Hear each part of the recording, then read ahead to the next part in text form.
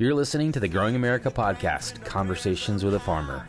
Today's episode is The Coming Storm with Justin Long. Down a little town from dawn to dusk. It's a 24/7, 365 labor of love and a way of life. It's rooted in our souls and flowing through our blood. We're growing America.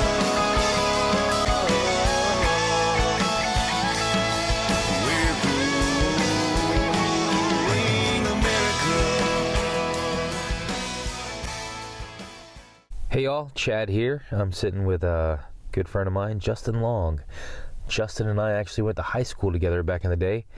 Justin, I'm not going to lie, I had no idea you were going to be so successful. I don't know about how successful I am, to be honest with you. We've known each other for a pretty little while. One of the main reasons I wanted to come see you today was to talk about kind of the current state of the economy for farmers. But I think we have to frame that in what we're sitting here looking out over, and that's a generational farm. This isn't something your mom and dad bought or you bought. No, my great grandfather came down here, and he bought up a lot of this land. You know, back then it was, the place down there that I live at, I want to say he gave just a couple dollars an acre for it, okay, which that was a lot of money back in, Depression era. His daddy before them came down here. I think they came from North Carolina is what my understanding is. They came down here and settled in this area. And, he, poor person, but he was rich in land, I guess you'd say. They lived pretty meager, which we all going to get back to living meager if we keep going the way we're going in life. It's a tough thought. We've had so much for so long. When you and I were young, the 80s, everybody was doing well. Mid-80s on, right? Yeah. Farmers took a hit in the early 80s, but those removed from the farm, like our family was, everything was great. 90s, life was good. Things have been good, but it does seem like there's a change happening. And is it a cyclical change, or is it just something different's going on? I hear people talk about the late 70s, early 80s. Some of those farmers, that put a lot of farmers out. Some farmers survived it. Some farmers remember it, but don't remember it well enough to I think, take precautions in what is coming. I think we forgot that, that the economic hardships that very well could happen is looking like it. Granted, we don't have those high interest rates that we had back in the 80s, but all the cost of inflation, every single input that we buy and purchase is up to go along with high interest. And it's going to be a recipe for disaster unless something changes. Well, you talk about inflation, right? The prices on the shelf when you go shopping. Yeah. Right, prices are way up. Most people, I think, would assume that if those prices are up at the grocery store, then your prices are up and you're making more money too. I wish it was. It'd be nice, wouldn't it? A lot of things have went up, and you got to pay if you're going to get it. And there's two main things, I guess. The main thing this past year, or this year, 2023, was what the cost of labor has went up to. And I know people have got to make a living wage, and I understand that. But the cost of labor is driving a lot of this stuff. And the cost of fertilizer is up right at 300% of what it was, 2 years ago, pre-Ukraine war. I know they blame it on that. I think it's just a culmination of a lot of stuff. It's a culmination of the shutdown. It's a culmination of war. It's a culmination of so many things that's thrown together, and you question whether is this fictional, or is there some truth behind it? Yeah. Because you question a lot of stuff, because it's just, I know, I guess, being a small person, far southwest Georgia, I know what's going on in the world, but I guess I don't fully comprehend what happens on the whole financial side of the world too. Yeah. Okay, trade agreements and this and that, but just a lot of money out there just costing everybody to live and do what we have to do. Something that always gets me is when you see prices change and you see things moving or shooting way up. Nothing in the world's really changed. everything's the same except for some group of people's opinions on things about how things should be different. The same amount of fertilizer is still out there that was out there before, right? Yeah. I mean, that's not any different, but for some reason there's a shortage and there's higher prices. I'd put it this way. They claim there's a shortage here and a shortage here. I have not been able. The only shortage I have seen is on certain, and that was 2 years ago, was certain size tires of tractors. Whereas you could snap your fingers, you could have a tire in a day or 2 days. It was taking a week, 10 days out. That was specialty tires. And I can understand that. But input-wise, fertilizer-wise, I've never been told we don't have that. I've never been told that it might be a week before you get your diesel. It might be a week before we can get you that load of 28% nitrogen. That hadn't been the case. It's been there. Now some of your seed varieties have been. There's been a backlog on them because of supposedly labor issues getting it harvested. A lot of stuff, vegetable-wise, is hand harvested sometimes. But everything else hadn't been. No, can't get it. You can get it. So anything we talked about would probably be speculation, right? Because there's no way we can find out the truth behind all that. When you've decreased your and not to throw off, because I know that's the way we was taught in economics is you got to vertically integrate, you got to get bigger, you got to get bigger, you got to get bigger. When you only got a handful of companies that's handling the imports of fertilizer, I'm not saying they are, but I mean they could very well manipulate where there's a price and supply deal. But like I said, I've heard of nobody that couldn't get it. Now some of us, you cut back, you say, okay, I've been just rest. It's just rough things. Say, I've been growing this X amount of crop with 150 pounds of nitrogen. I'm gonna scale it back to 110, 120, and it worked. And you're kind of saying, okay, well, we can do this. But just flat out not put nothing out. No, nobody was ever denied that. So you mentioned the 70s and 80s. Tell me what you know about that time period. I know that from what I understand, the 70s was good. There was a lot of boom and growth in agriculture. Down here, I think irrigation was just now really getting kicked off down here where we're at. And my understanding, there was 2 really bad years of drought. And then interest rates just went through the roof. But there was also fuel shortages. If you remember, they was talking about the Iran fuel embargo. I'm sure I'm gonna mix some of these words up. Okay, I'm not no damn. But I understand. There's a lot of stuff that they was scared. It was panic. It was this. It was that. We're not gonna get this. We're not gonna get that. There again, nobody ever done without. But everything it was costing a lot less to make this, and the prices were there. Now the prices are, we're growing, the corn is just about as much now as what it was 40 years ago. The amount that we're growing or the... Well, the price that we receive per bushel is not far off from what it was 40 years ago on a lot of this stuff. But yet the cost of everything else has went up, all your production, and it's... So your cost, though, right, has gone up, right? Yes. So your cost has gone way up, but the cost on the opposite side where you're selling the product has not gone up. It's not really. No, it hasn't. Right. It's, the cattle's up, beef's up, and give it a few months, it'll be back down. It's everything is driven and people back off of it. They go from, years ago cotton got astronomically high. Nobody had no cotton. Well, your daggum textile mills swapped over from cotton. They went using polyester. They just cracked. And cotton hadn't been the same since. Anytime stuff gets really high, the consumer finds a way to go around. It's okay. I don't need this as bad as I needed it. We can do without.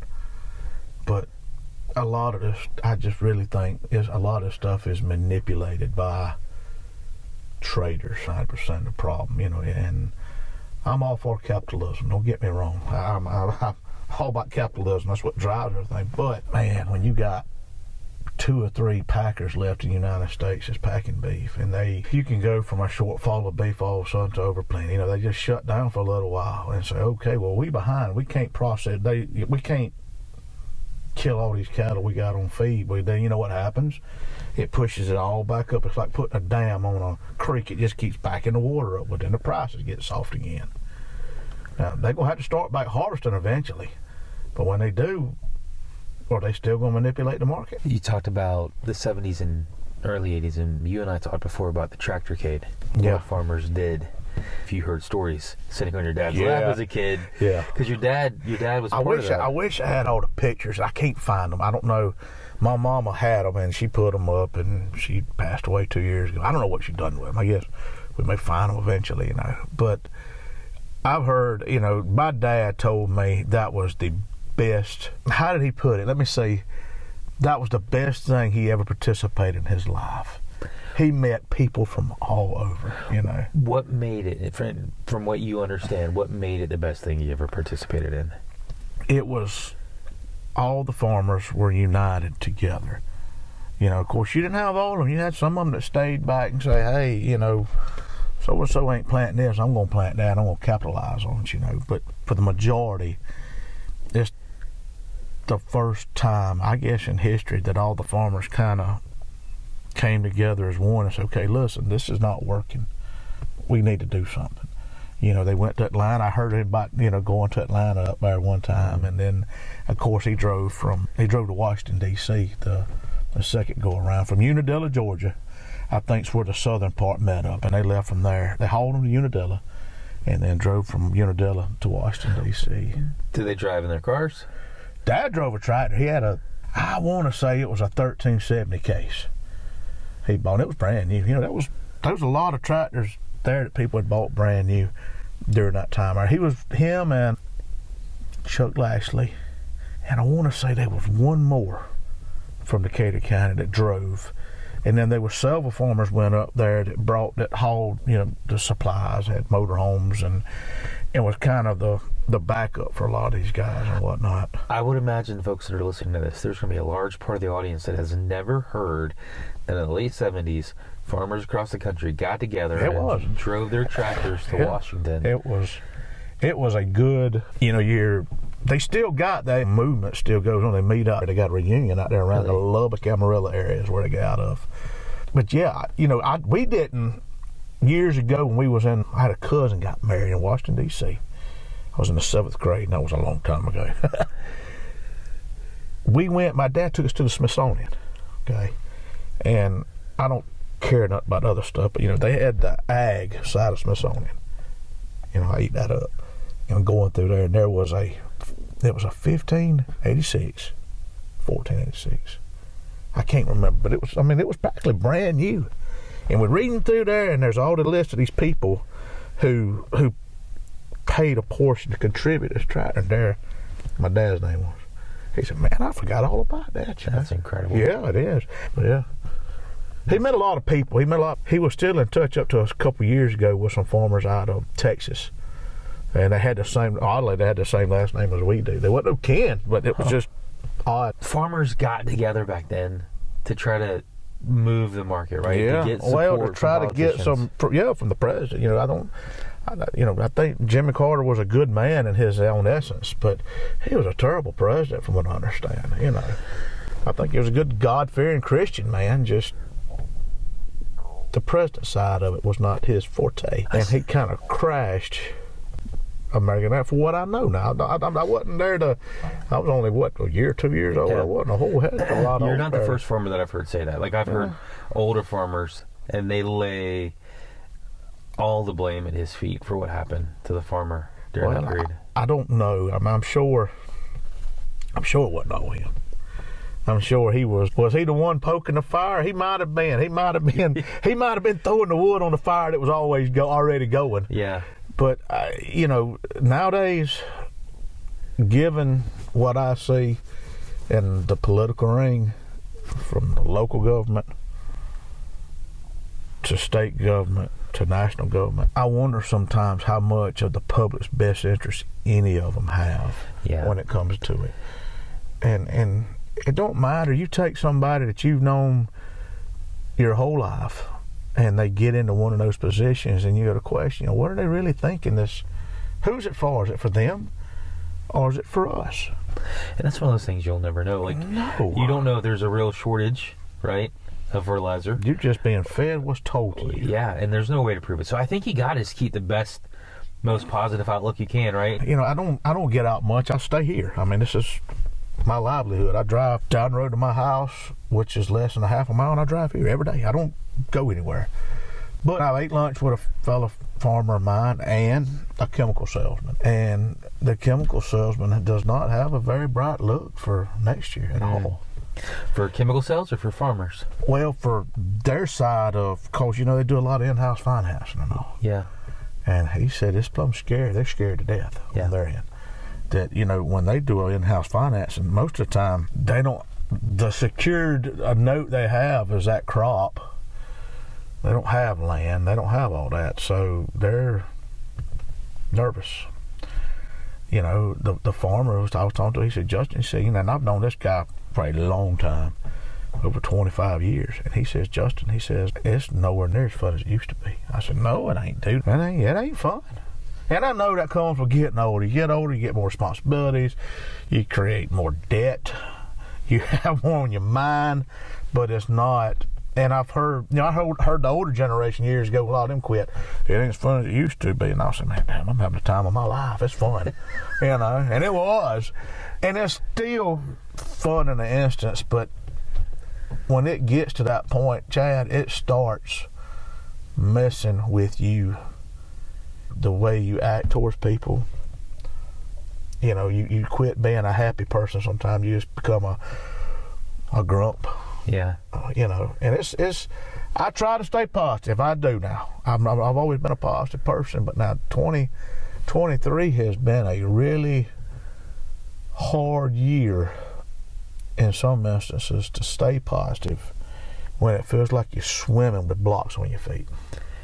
Yeah, I don't want to take you or this conversation further down that negative road, but you talked about the people that are scared of 24. I mean, what is the word?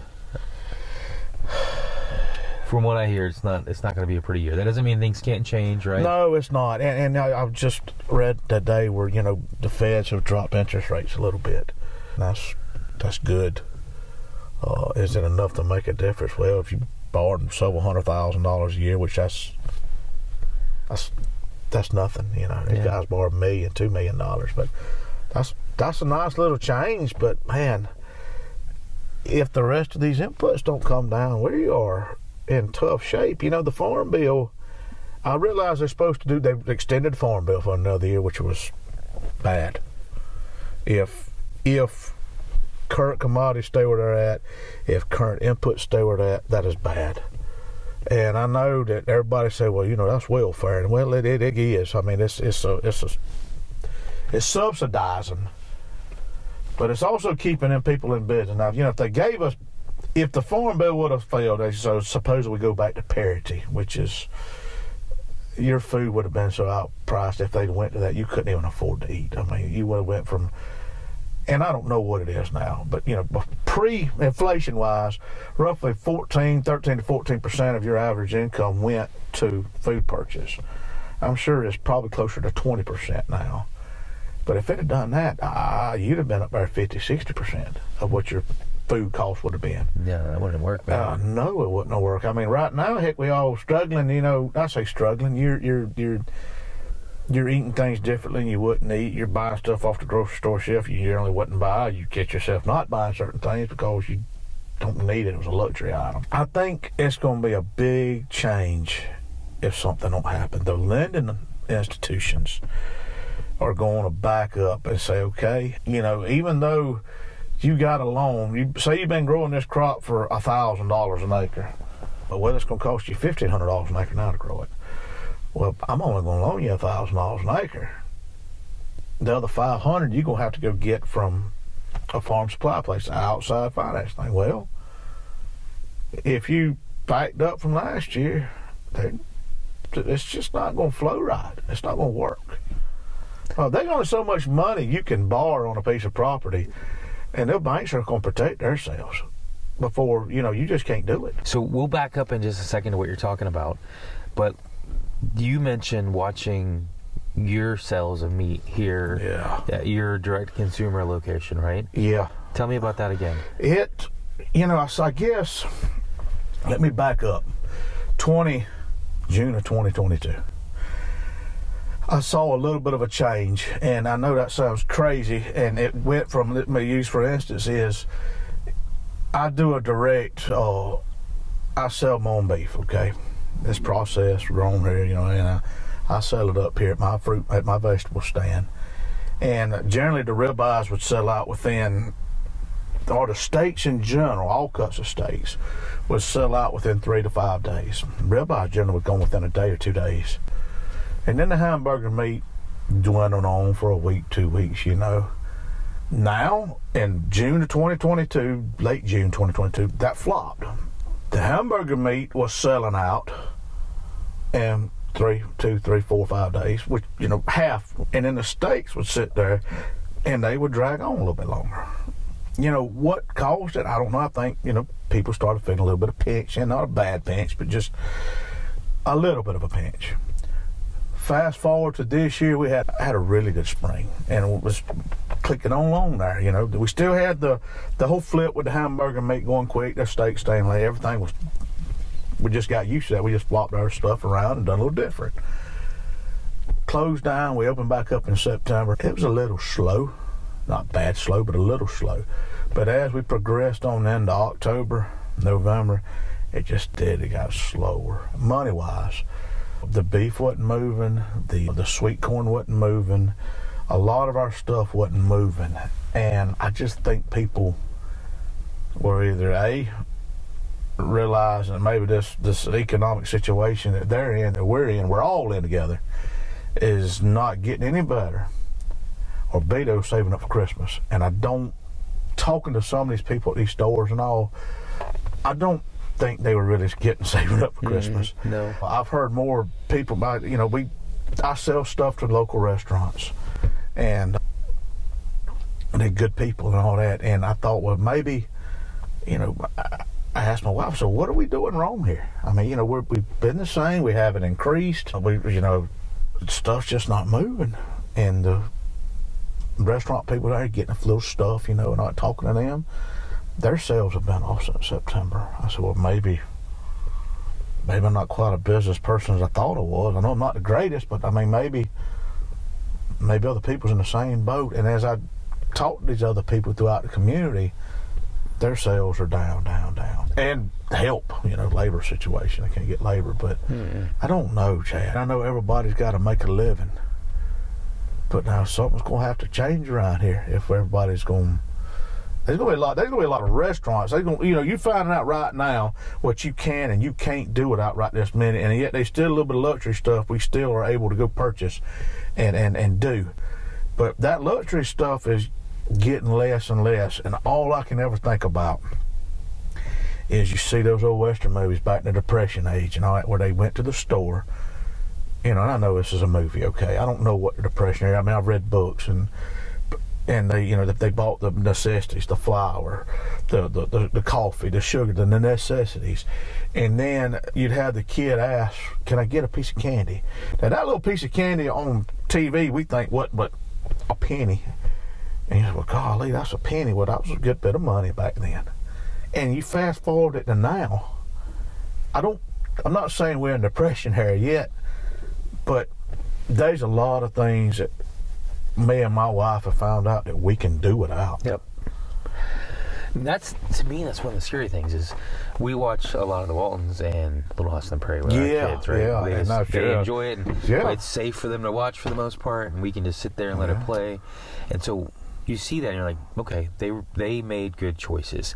And as a country and as people who are well off compared to the rest of the world, we're used to having abundance. When you want it. Yeah. You know, my wife and I, we've traveled a lot just doing work with people in different countries, and if you go to Mexico and you go to Haiti and, you know, spend time in India and Europe, you don't go to the store and just buy stuff. No. It's not there on the shelf, right? It's just not there. And then you come home, you're like, man, this is so nice. You walk in and every shelf is stocked. And then during the pandemic, you started seeing some empty spots on the shelves. Yeah. You're like, wait a second, that's weird.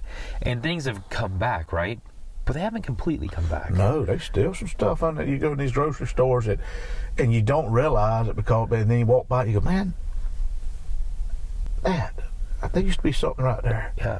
You know, something, and you wouldn't buy it every night, but you'd buy it every now and then to eat or something like that. You know, where's that at? You know, you was talking about that.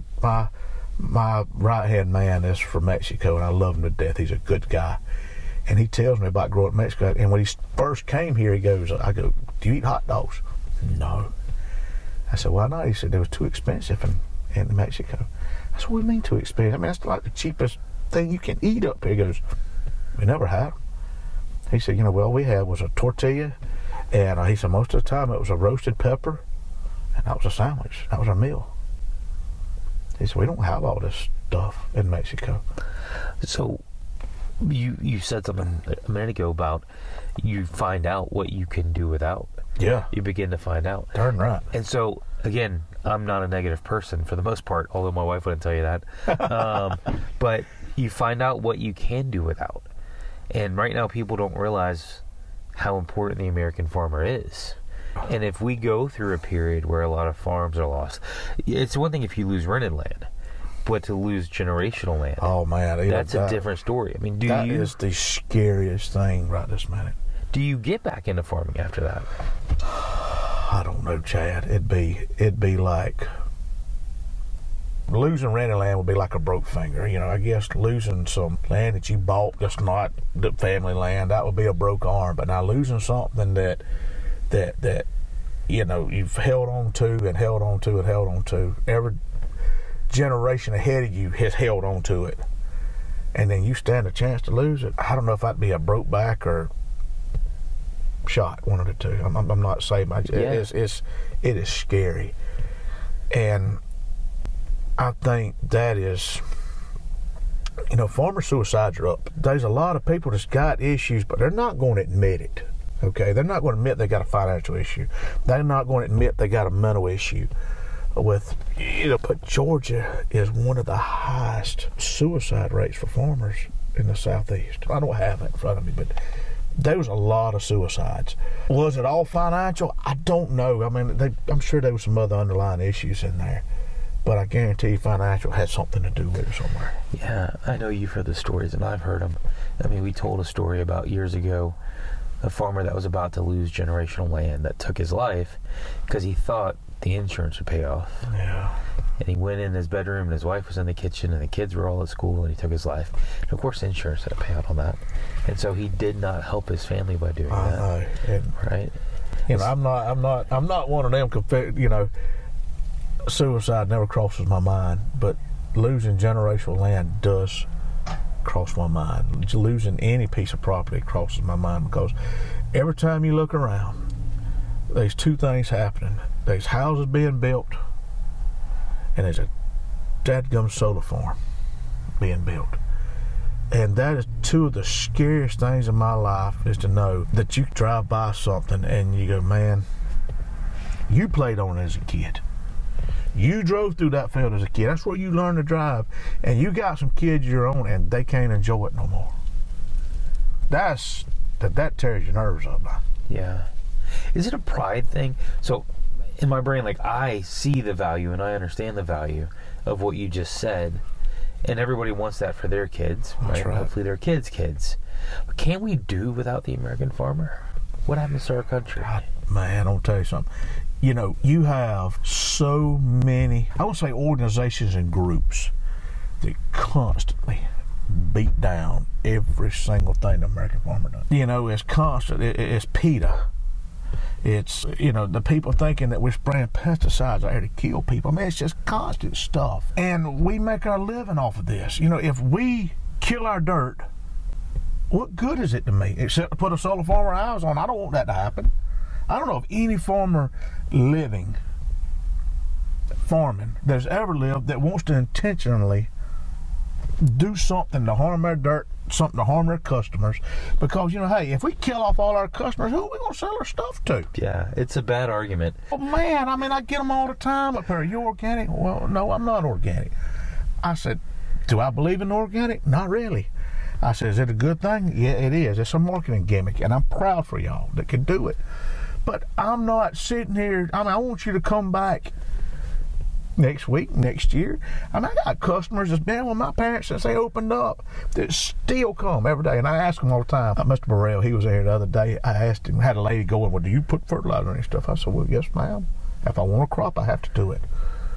Well, what analysis you do? I said, well, I'm not going to share that with you. I said, because that's analysis is kind of what I use for my dirt. And she said, well, my husband's this, and this. I said, ma'am, I said, and Mr. Burrell was there. He's 84, 85 years old. I said, Mr. Burrell, I said, how long you been coming here? I've been coming for, 20, 30, 25, 30, 40 years, whatever. I go, how old are you, Mr. Burrell? He told me. I said, see there, ma'am? I said, how many times you come out here, Mr. Burrell? He goes, every day. I said, ma'am, I said, see there? I said, he's healthy as a horse. I said, my kids eat this stuff. My neighbors eat this. My preachers eat this. Doctors eat this. I mean, everybody that you can probably talk to in this community, not everybody, but everybody's linked somehow, has eat my meat, my beef, my produce that we raise here, and they're all in good health. I want to make sure you're good. Yeah. You have to take care of your customers. That's every industry. But, United States, we face more regulations. Yeah. More government regulations. More, and a lot of them is good. Some of them is just as silly as you ever heard in your life, some of the things we face. But we have got the safest product on the market. Yeah. So years ago, I sat down with the commissioner of ag here, and he said that he remembered all the way back to his time in high school, the 70s, being told, hey, you've got to tell your story. As a farmer, you've got to tell your story, right? And he kind of smiled when he said that, because everybody still says you've got to tell your story. So are we not doing an effective job telling our stories as farmers? Are we not doing it the right way? Because politicians, right? And I've been told by politicians, and you don't say politician, you say government officials, right? Because they're not politicians, they're government officials. Two different classes of people, right? They're not tuned in to what's going on out here. They're not. And then the American consumer's not tuned in, right? And so that allows them to have bad regulations, bad bills, bad marketing, that leads to everything being labeled non-GMO, non-organic, right? And no antibiotics ever fed to this chicken. Well, no chicken. I mean, that's none of them have it in there. There is so much misinformation out there that people spin, and it's to make their point look better. Yeah. It's all about the dollar. The best analogy my wife uses all the time: does your cows have any antibiotics? And she tells them, no, ma'am, but they've had their shots. Well, I'm not eating if they had their vaccines. And she looks at them and she said, ma'am, did you have your vaccines when you was a child? Well, yes. Does your child have vaccines? Well, yes. Well, we give the vaccines so the cows are not sick, so we don't have to give them antibiotics. So it's for the good of everybody we do this stuff for. Same thing with crops, with produce. I mean, there's certain steps you do. So number one, we can ensure a crop, and number two, to make sure you got something to eat. Yep. So you probably know this, the dairy industry is like every other industry. Man. If they're taking a hard hit, but if the person coming to pick up the milk, when they test the milk, right before they put it in their tanker and drive off, if it has any trace of antibiotics in it, they dump it. They dump that entire tanker load on the ground at the dairy, and it's just gone. That's right. So it will not leave that dairy. There's just the most minute trace of antibiotics in it. That's right. So one cow had antibiotics, it shows up in that tanker load. Man, how many gallons of milk is that in that thing? Oh, gosh, what are those I don't things? know. It probably be, I'm going to guess 4,500 to 5,000 I was thinking 4,500, 5,000 roughly. gallons just gone because of a small trace. Right. So they don't want to mess up their sales. No you know what one I mean? does. I mean, that is bad when they have to do that. If they have to. I'm sure a mistake will happen. Somebody will give a calf a shot, a cow shot, but man, do you think they want to do that, lose money? And all these people, no antibiotics, no this, no that. Well, that's all milk. It don't matter milk. What it is. It's just like with if antibiotics on chickens or pork or beef, there's a window right there that, some of them 60 days, some 70 days, some 90 days pre-harvest. You don't give them a shot. And the government has pretty much oversaw, they've taken just about any kind of antibiotic off the shelf now, to where now we have to go get a vet script to give just about anything. Let's talk for a minute more about what we're seeing for 24. We need government officials to understand what's going on in agriculture. We need the American consumer to understand what's going on in agriculture. That farmers, they're struggling.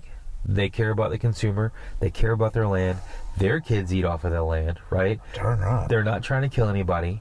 They're trying their best to feed America. Let's not talk about the rest of the world. Let's just say feed America, right? That's right. Feed our population, right? And so they need to know these things. So what is the outlook that you're hearing? What's happening in 24? I've talked to several farmers. Say, look, we're just cutting back. And I don't know if they're cutting back because they have to, because they can't borrow enough money to do this.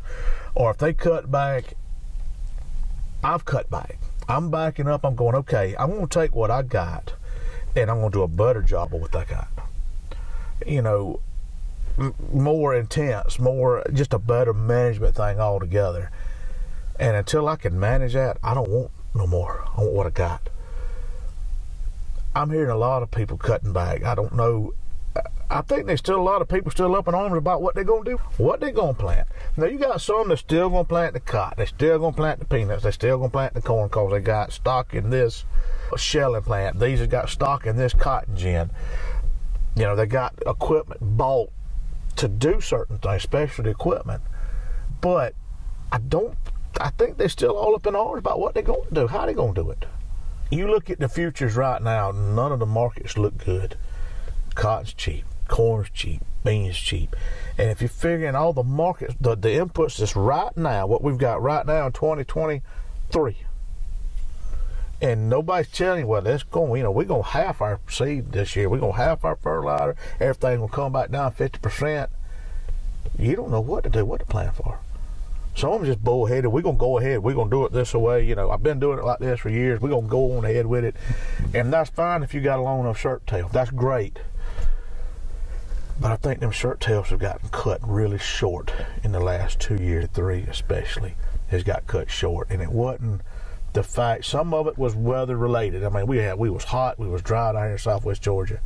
There was winds. Me personally, I had hailstorms, I had windstorms, I had frost. I mean, the excessive heat on a lot of tomatoes. It was a culmination. Weather has really affected me worse than anything that I can ever remember. I've had more weather issues related stuff than I've ever had. But it's going to come down to just having to change your whole outlook and just say, look, swallow pride, back up and say, okay, this is not going to work. We're going to have to do something different. Now, I don't know how much backing up some of us can do. You still got to go into it and understand, I want to make the best yield I can, the most economic, best decisions I can make. But, man, 0.5 all day long. Mm-hmm. The risk is so great, but yet your return is just marginal, if any, on a lot of these crops. I've seen more farmers this year, just sitting here thinking about it, that are coming up with other business ideas, running other businesses, whether it's drone spraying, right, whatever it is, but they're doing different things. But the sad thing with that, Chad, is, I say sad, it's not a sad thing, it's a great idea, but it's all ag driven. That's a really good point.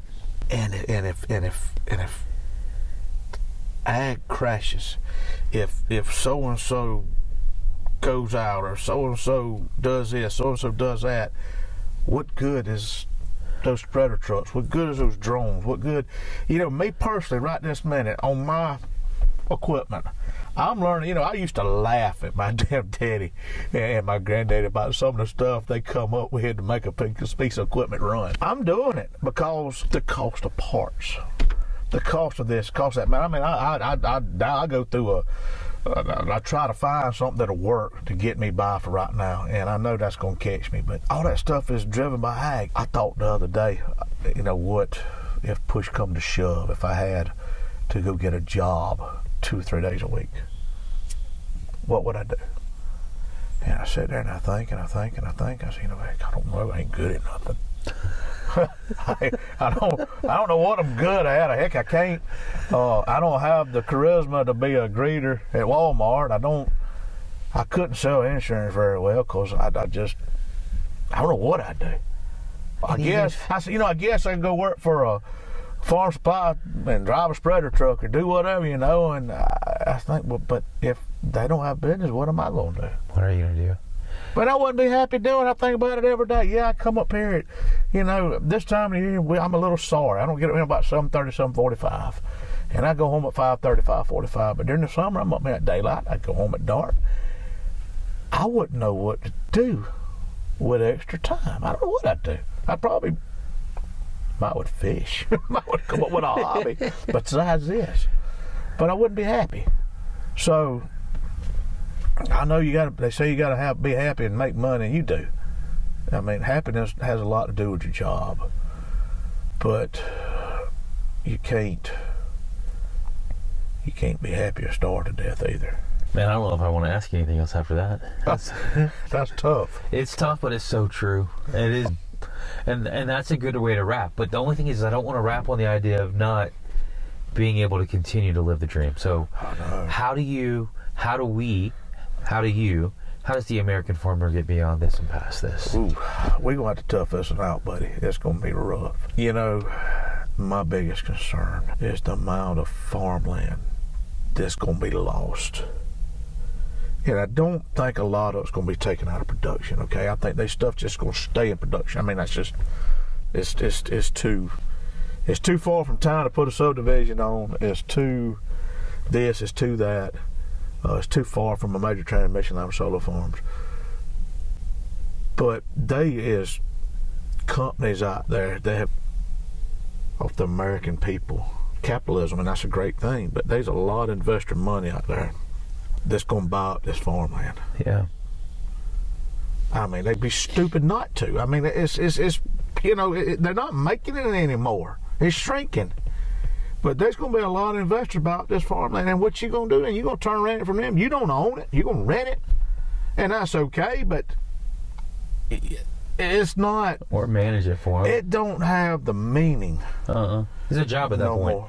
It goes back to it's just a job. Right. It ain't just a. That's mine. For whatever it's worth, you know, I tell everybody the other day, you know, I live in Southwest Georgia, and it's full of gnats. And it's so hot. And it's humid. But you know what? It's my little corner of earth. And I wouldn't trade nothing for it. But I'm just scared a lot of this stuff's going to be lost. That is our United States have been secure in their food and fiber.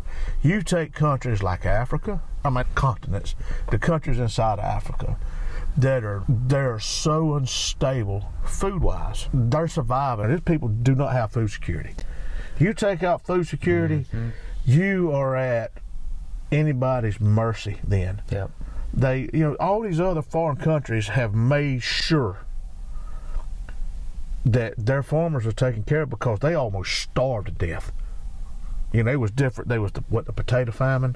There were several instances through there that came through and caused almost a cataclysmic type disaster. People starved. And we're safe right this minute. I mean, we're safe. I mean, you're not going. You can still go to that grocery store. You can get anything that you want, any way you want. You can get a pre-cooked chicken. You can get it any way you want it, fried, grilled, smoked. It don't matter. You can go any kind of vegetable you want to in that can. You can go get any kind of snack, drink, you name it. You can get it if you can afford it. But now, there's a lot of these countries right here don't have that. They live out there and they got just a few choices. You learn to deal with it.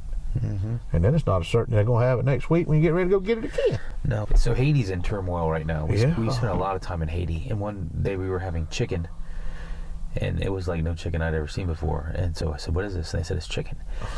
I said, "I've never eaten chicken. It looked like beef, right? It was that dark of color and had that kind." And I said, can you show me what chicken? Where's the chickens? And they took me outside. It was a guinea. So they call their guineas chicken when you put it on the plate.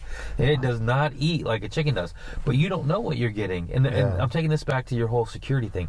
Without food stability, you don't have security. No. Right? And so in Haiti, there's not security for anyone right now because there's no food for anyone right now. You know, I was talking to a president and I said, what do you honestly think about the American farmer? And immediate response was, farming's not about food, farming's about national security. Right? If we cannot feed ourselves, dang right, we are not a sovereign nation. You know, you think people, we're all guilty of it. We have our priorities in the wrong order. You see on that Black Friday place where people fighting over dadgum TVs. Yeah. And this and that. And that TV is on that wall. You can't eat that dadgum TV. Nope. You can watch that TV. You can't eat it. Now imagine if you was having a fight over something to eat. Yeah. When your ration card come up. You're allowed to have this, this, this, and this. Now granted, it would cure a lot of obesity problems, okay? I could do without myself. But man, you throw that in there, you could just imagine what it'd be like fighting over something. You know, you mentioned obesity. I saw a stat the other day that said over 50% of people in poverty in America are obese. Well, they're eating junk food. But they're eating food. Anything they want still. That's right. That's how good we have it in this country. Right. But we have it that good because of our system that was put in place centuries ago to feed ourselves and to take care of ourselves. Yeah, you know, that correct me if I'm wrong, right after the Depression, later in the Depression, I guess that kind of what triggered some of the Depression, along with the Dust Bowl and so things, kind of say, okay, we need to come up with a food security type deal. The FSA, Office Farm Subsidy type deal, was kind of into play then. I don't know if that's what triggered it, but I mean, reading book, was it Roosevelt was the president when he implemented, you know, conservation back in, planting treeways to stop and all that. It was just a whole lot of stuff. And you know, the people in New York was affected by that from the daggum sandstorms that was way out there in the heart of the United States. Started out there in what's the name of it? Boise City out of Oklahoma, kind of where it started, that little old, this was a rough looking place, but anyhow, they would get sandstorms. They were being affected from New York from that sandstorms. That was back in the early 1900s. How well that's going to affect us? I mean, you've got a population that's I don't know how many times larger than what we were in 1911, 12, 13, but it is huge compared to that. And them people out there were on the, you know, that was back when everybody in the Depression era, you had a ration card, am I correct? Yeah. I mean, you was allowed this, this, this, and this, and, you know, because it was a food shortage. Now, that was a Mother Nature caused thing along with a somewhat of economic. But now, it's going to be more of an economic-driven type deal than it is anything else. And it ain't going to be that we can't grow it. It's not going to be that Mother Nature is going to do it. I mean, it could, but not likely. It's going to be from people that just flat can't afford to do it. They can't do it. They can't afford to grow it, or they can't afford to buy it? They ain't going to be able to afford to grow it, and then they ain't going to be able to afford to buy it. It's a two-edged sword what's going to happen. You know, you're going to go from 10, 14, 15% of your income buying food. And everybody thinks it's expensive now, that, you know, but 14, 15% of your income is nothing to buy food. Now, what if it went to 50 or 60%? You wouldn't have It's over, man. Cable TV. You cut out a lot of stuff that you got comfortable with because you're not going to do without something to eat. You're back to what we talked about earlier. I'm not going to have. You know what I won't have? I won't have, me personally, right now, I don't have any dental health insurance. I have no health insurance. Okay?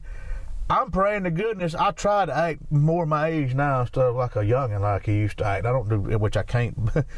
I can't move and do the stupid stuff I used to do. All right, but I can't afford nothing because I can't afford a accident because I can't afford to go see about it. But I've had to cut a lot of that stuff out because I still got taxes to pay. I still got to buy food to eat. We cut out all our extra internet. We got internet because we have to as a business. I guess one day I don't have to have that, but I mean, it's just about now in today's world, if you got to have internet to function. But DirecTV, out the door. You don't need it, man. We do it out.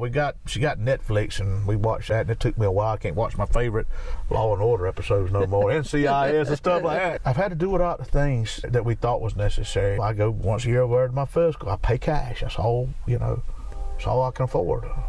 I say I can afford. I guess I could afford it, but I'd have to give up something else. I don't know what else I could give up. I guess I'd cut back on eating maybe a little bit. Are you telling me the American farmer's just not loaded down with money and rich and living the good life, Justin? I think some of them are that's done good with their investments, that's made investments in other aspects, that's bought real estate maybe along the coast, beachfront property, that's made some real estate, different things. But a lot of farmers, my dad always used this, they're asset rich, but they're cash poor. But when you're having to use your assets for liability reasons, having to borrow the money against your assets, and you lose money on that asset every year, it goes from being an asset to a liability. If you got a $500,000 piece of property, they'll loan you 60, 70, somebody's loan you 80% of what it's worth. Once you get past that 80% mark, they're not going to loan you no more money. And if you ever mess up, they're going to call that note due. You can't pay it because you have just sat here and tried. You have took your shovel, you have dug your hole a little deeper, and some years you covered up, you just keep on digging, keep digging. Next thing you know, you can't see out the top of the hole. How do we fix it? Chad, I don't know. I guess, I don't know how you fix it. I have a lot of, and sometimes I lose it.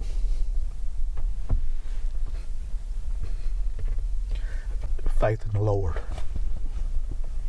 And I say lose it. I'm not proud of losing it. Sometimes your back's up against a wall, and not many people understand it, and you pray, and you pray, and you pray, and there's that faith. And sometimes it becomes overwhelming. And then you see a little light at the end of the tunnel that makes it better, but it's a lot of faith. Hard faith. My wife gets on to me all the time, I need to have faith. And I do. But man, it's when it's like you got everybody shooting arrows at you and you're kind of in a hole trying to get out, it can get rough, to have. All we all trying to do is survive. I don't care to be rich. I don't care nothing about it. I don't want no new trucks. I don't want no new tractors. I don't want any of that. I want to make a living. I want to put, and I know people have different definitions of making a living. And my definition is I'm happy right here. I don't want the world. I don't want houses at the beach. It'd be nice. I'd like to go down there and, kick back and relax, but I don't want all that. I don't want second homes. I don't want third homes. I don't want this. I just want to make a living. I want my kids to be able to make a living. If they want to farm, I want them to be able to do it and not go, man, you can't do that. You can't do that because it's not going to work. I don't want to have 3 jobs in town and still just to support a farming occupation. I just want to make a living. That's all I want. That's all I've ever wanted. And just be a productive citizen. Hey guys, we really appreciate you taking the time to listen today. I want to say a special thank you to Justin Long for sitting down with me and actually recording today's show in the cab of his truck. Hopefully there's a nugget of wisdom or two that you pulled out of it, and next week we'll be sitting down with Tommy Dollar talking about how you can weather this storm and his thoughts on that. See you then. You don't choose this life chooses you. And I'd have to say we're the chosen few. It's all faith and farm and family, and waking up to the American dream. We put the seeds in the ground, send our prayers up high for the beat in our heart.